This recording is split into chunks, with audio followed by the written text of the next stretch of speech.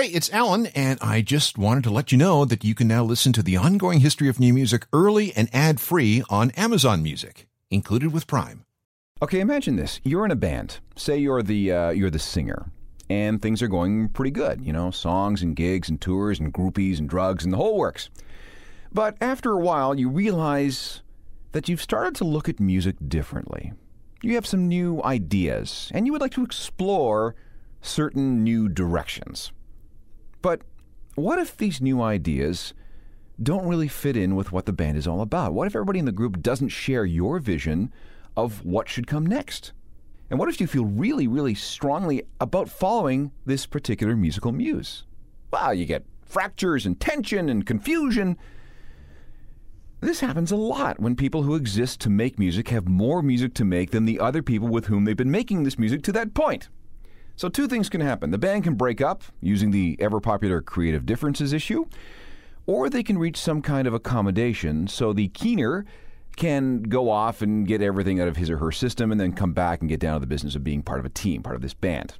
Okay? Sometimes this works, sometimes it doesn't. This is what happens when someone in a band says, "Screw you guys, I'm going solo." This is the Ongoing History of New Music podcast with Alan Cross. It should have been me. It could have been me. Everybody knows. Everybody says so. They say, oh, you have loads of songs, so many songs, more songs than they can stand. Morrissey, one of the more successful solo forays in the history of modern rock. The Smiths exploded in the fall of 1987, and just months later, Morrissey appears as a solo artist, and he's been making records on his own ever since. Welcome again, I'm Alan Cross, and this is a show all about splits and detours and purges. It's the concept of going solo, the causes, the motivations, and the results, where things go right and where they go terribly wrong. Now, the way I see it, there are three reasons why someone would like to leave the safe confines of a band and strike out on their own. Number one, someone in the group wants to do something that's not necessarily in line with what the group is all about. In fact, it may be contrary to the band's overall vision and image.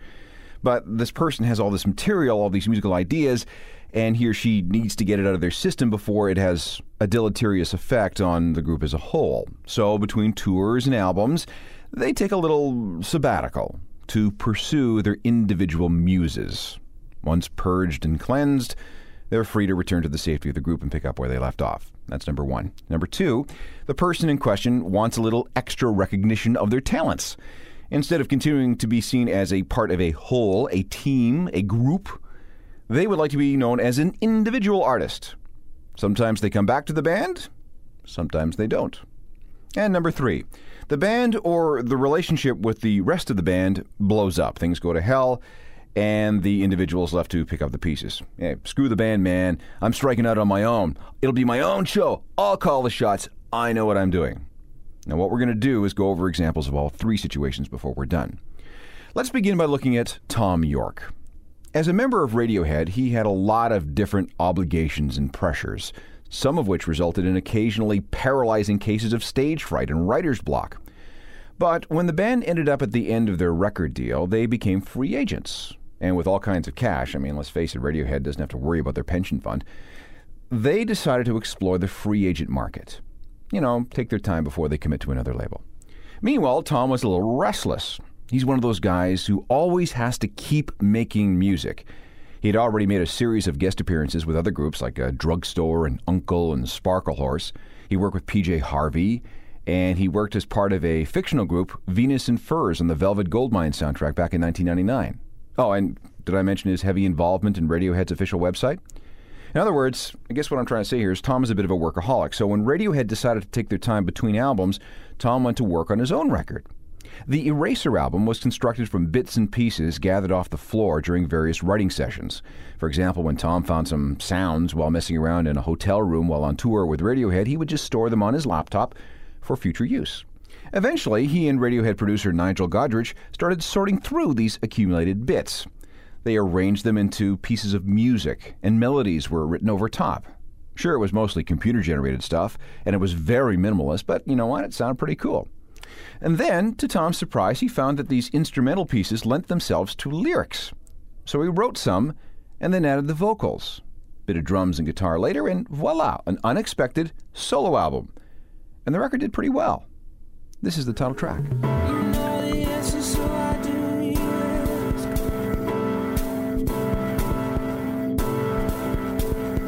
I am only being nice because I want something like a kid in a bottle. Tom York, taking a sabbatical from his day job as singer with Radiohead. That's The Eraser, the title track of his extracurricular project.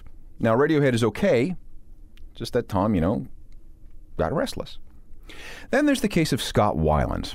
The Stone Temple Pilots were a terrific band. Great songs, great albums, and Weiland is an awesome frontman and singer. If you've ever seen him perform live, you will know how mesmerizing this dude is on stage. At the same time, Scott's personal life has always been, in a state of flux, which created some challenges for the rest of the Stone Temple Pilots. There were the drugs, the car accidents, the rehab, the jail, the domestic issues, all that stuff. Things were especially bad for Scott and the band in 1997. After 13 trips to rehab, STP played a show in Toronto that most people thought would be their last. Following the show, 3/4 of the band and Weiland parted ways. The other 3 guys formed a group called Talk Show, and Weiland went solo. It was time for a break. It really was. No one wanted to say it was a permanent thing, but it was acknowledged that it was time for everyone to step back from STP and, sort things out creatively, musically, physically, mentally, and legally. This provided for some nice drama. In one corner, the 3 guys from the Stone Temple Pilots. In the other, their embattled, drug-addicted lead singer. Now, artistically, the winner in this battle was Scott Weiland. It wasn't even close. While Talk Show demonstrated that they were a merely competent rock band, Weiland's record showed that he had something that made STP special. Weiland's solo album was called 12 Bar Blues. It was released on May 17, 1998, and producing it was Canadian Daniel Lanois. This is a fascinating record. It highlighted Weiland's commands of sounds and textures and instruments beyond just the electric guitar. This is stuff that he could not get away with in STP. All kinds of guest musicians were brought in, including people like Sheryl Crow. She was brought in to play, of all things, the accordion. This wasn't STP, but it sure as hell was interesting. Barbarella, come and save me from my misery. Can't you see it's hard to think? When 12 Bar Blues was released in mid-May of 1998, Weiland had been clean and sober for about 6 months. He was also freely talking about his problems, including the much-repeated quote that he had spent over $6 million on various drugs between 1994 and early 1998. He appeared to have it together. But then he was busted again for drugs on June 1st of 1998, and that was pretty much the close of his solo career. Meanwhile, Talk Show, the band featuring the other 3 members of Stone Temple Pilots, was a disaster. And a year later, what a surprise, STP was brought back together with Weiland out front. They lasted through 2 more albums before everything finally fell apart for good. Weiland, of course, later serviced in Velvet Revolver, and they've, done okay. Weiland seems to be in good shape, too, as far as the drugs go. Meanwhile, the guys in Stone Temple Pilots have a new project called Army of Anyone. We'll see how they do. Then there's the case of John Frusciante of the Red Hot Chili Peppers. In the midst of a Japanese tour in May of 1998, a smacked up, coked up, messed up John quit the band. And for the next couple of years, he worked really, really hard at being the worst heroin junkie, or perhaps it should be the best heroin junkie he could possibly be, thanks to a very strong self-destructive streak and a helpful dealer who had a line on a particularly pure variety of Persian smack from Afghanistan. John disappeared from the Chili Peppers for about 5 years. During that time, however, he continued to make music, and some of his stuff came out on solo records. There were 2 CDs during this particular time in the wilderness. And even after he was welcomed back into the Chili Peppers, John continued to make music on his own. See, he's one of those guys who just lives to make music and record music. He needs to be in a studio. It's therapeutic, spiritually necessary, and really the thing that provides structure in his life. Here's Flea talking about John in the studio. I mean, he's a very musical guy, and he worked really hard on the study of synthesizers and the study of background harmonies, you know, from like pop groups from the 60s and doo-wop groups from the 50s, and something that he's was really into doing.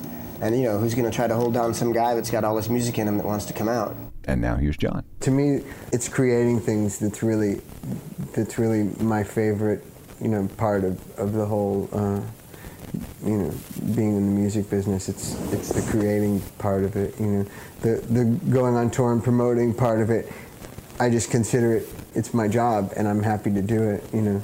But for me, my real true love will always be the writing of music and the recording of music. In 2004 alone, John issued 4 full CDs and 1 EP. Let's hear something from one of those. This album was called Shadows Collide with People. The track is called Regret.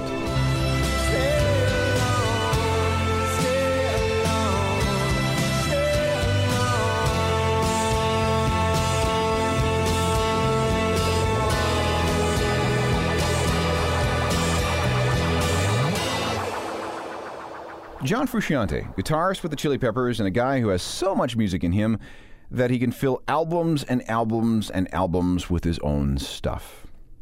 When we come back, we'll look at people who went solo because, well, they didn't have much of a choice. You'll see what I mean in a second. Welcome back. I'm Alan Cross, and we're looking at the notion of solo records. Sometimes it's a good idea. Sometimes it's not.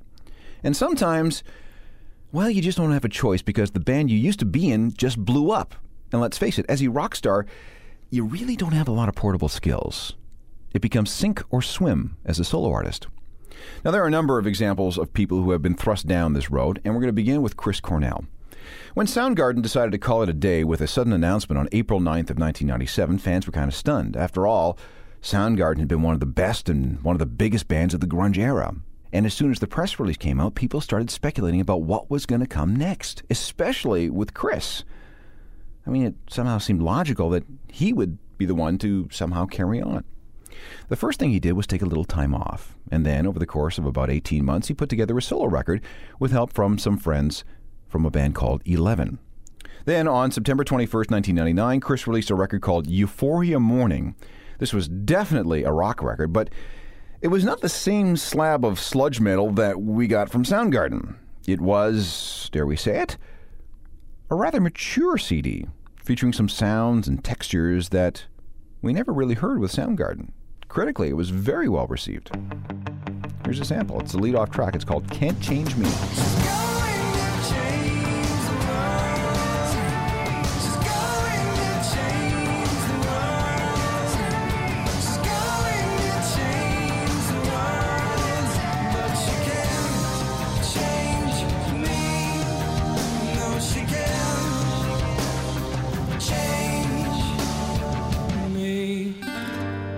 Chris Cornell from that brief solo period after Soundgarden and before Audioslave. Okay, maybe we should fill in that timeline a little bit better. Euphoria Morning comes out in September 1999. There's a solo tour. There was a remix on the Mission Impossible 2 soundtrack. Then there was a period of domesticity. Chris settled down with his wife, had a baby, and just hung out. And then the phone rang. On the other end was guitarist Tom Morello from Rage Against the Machine. Zach, Rage's singer, had decided to leave. However, the other 3 guys, Tom, Timmy, and Brad, decided that they really wanted to stay together. And they were kind of wondering, you know, if, like, Chris would be interested in being, you know, Zach's replacement in Rage. Now, Chris thought this sounded pretty good, so they convened to write some songs, and that worked out really well. And Chris joined Rage Against the Machine. Now, I actually have a bootleg that's labeled as Rage Against the Machine, but with Chris Cornell on vocals. Somewhere along the line, and I'm not really sure why, there was a collective decision to jettison the Rage name in favor of Audioslave, which is where we are today. Of course, there was also a second Chris Cornell solo album, but you know what? Sometimes you got to do what you got to do, and you got to do it on your own. Okay, let's back up just a bit and talk about Zach from Rage. Now, he left the band over a creative dispute, maybe a political dispute. he wanted to take the band in one direction while the other guys didn't want to go there. So he went solo, or at least he tried to. It's just that we haven't heard much from him at all. Zach participated in a documentary entitled Children of the Revolution, and there have been solo gigs in places like LA and Santiago, Chile. But what about an actual solo record? Now, I know for a fact that he worked on an album with Trent Reznor of Nine Inch Nails. There may have been up to 20 songs recorded for this CD, but as Trent told me directly, and I quote, "That album will never see the light of day." In fact, let me give the rest of the quote from Trent. "Over time, I think it was a matter of Zach not knowing what direction to go. I know the feeling of fear. He's in a difficult position of leaving one of the best bands of the 90s, and he wants to make an important statement when he makes it. And he will when he gets around to making it." Now, there have been signs of life. Let me play a quick sample. This is a track called We Want It All, which was quietly released as a single in October of 2004. Would you like to hear this? Of course you do. This is Solo Zach from the fall of 2004. Four lined up to kill in desert slums for oil that boil beneath the desert sun. Now we speak flame, flip this game. All the targets are taking aim. All targets are taking aim. Where the targets are taking aim.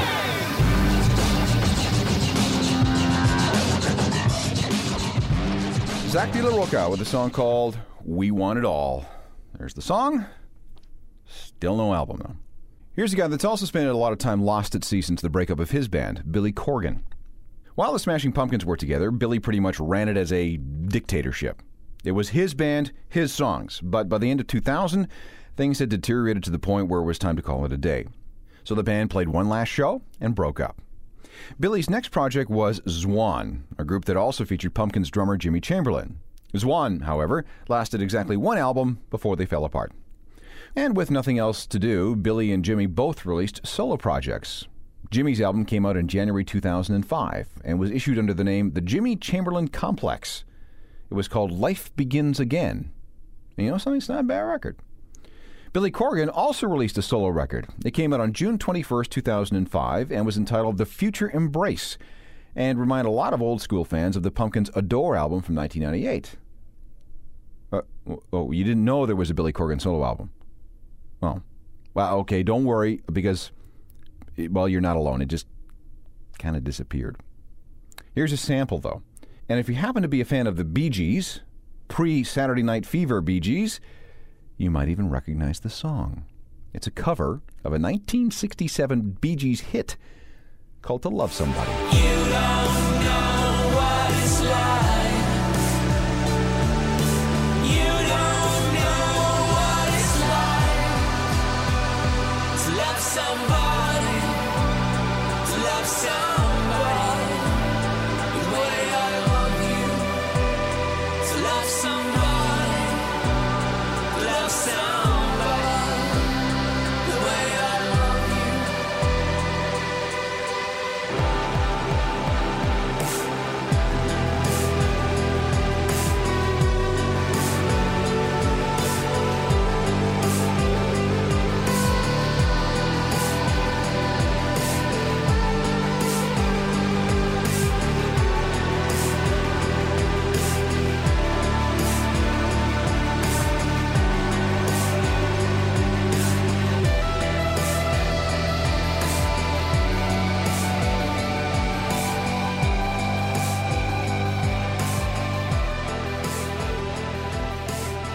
Billy Corgan with To Love Somebody.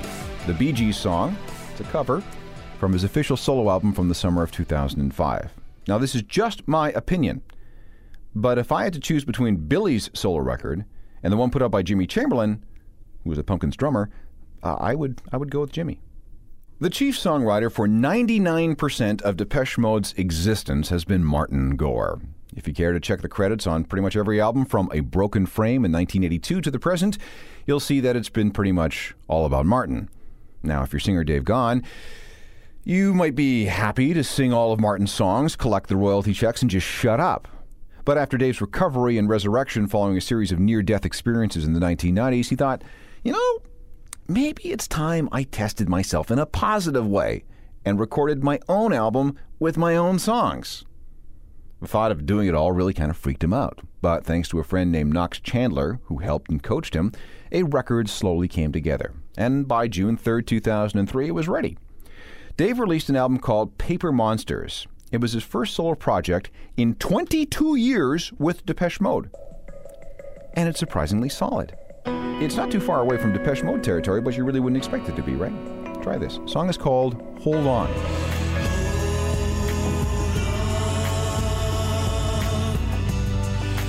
Open my eyes.